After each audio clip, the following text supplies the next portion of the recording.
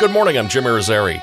Questions and concerns continue to surface regarding the Smith Family Memorial Fund. The fund, which was started by community activist Lynn Coleman, was set up to support the Smith family after 6 children died in a house fire on January 21st. Yesterday, Coleman and the fund's committee said that the money isn't going to David Smith or the family directly, but instead towards outstanding bills related to the 6 children's funeral services. Meantime, the investigation into the cause of the house fire is ongoing.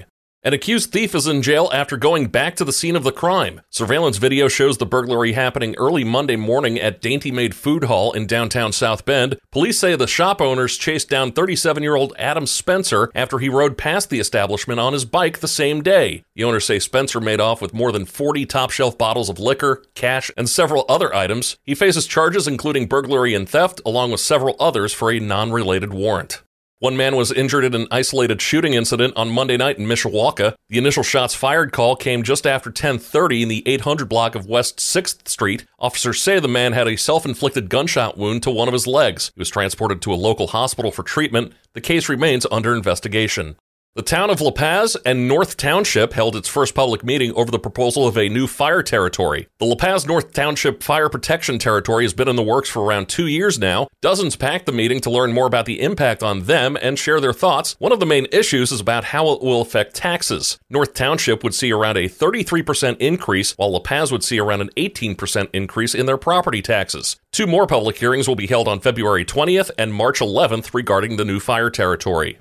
The debate rages on over the site of a future homeless intake center in South Bend. Some from the St. Joseph County Council held a press conference yesterday saying the center would be a low-barrier intake center that would allow crime because they aren't regulated enough, pointing to a recent discovery of the number of sex offenders living at motels for now. They also say the issue isn't just where it will go, but that low-barrier facilities are not as effective as the city or organization say. Supporters of the center say local leaders are on a right-wing witch hunt against the homeless in the city.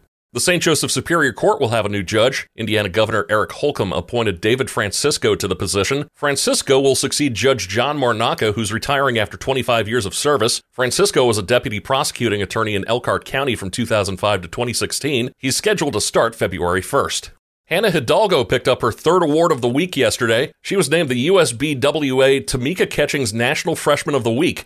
She's already notched her 9th ACC Rookie of the Week honor, and she was also named the Naismith Women's College Player of the Week on Monday. This is Hidalgo's 3rd time earning the USBWA Freshman honor. Hidalgo and the number 14 Irish will be in Atlanta tomorrow night to face Georgia Tech. Coverage starts at 6:45 on Live 99.9. The Notre Dame men look to snap their 4-game losing streak against Virginia tonight in Charlottesville. The Irish beat the Cavaliers 76-54 back on December 30th, scoring the most points against Virginia in their series history. Tonight is also the start of a 3-game road trip for Notre Dame. Coverage starts at 6:30 on Sports Radio 960 WSBT. Notre Dame quarterback Riley Leonard has been ruled out for winter workouts. He underwent ankle surgery earlier this month. Leonard suffered a high ankle sprain last year while at Duke on the final play against Notre Dame. This latest surgery took place 2 weeks ago on the same ankle. The expectation is he'll be ready for spring ball. Z94.3 weather. Mostly cloudy but dry today with highs around 40. Clouds start to break apart tonight, lows in the mid-30s.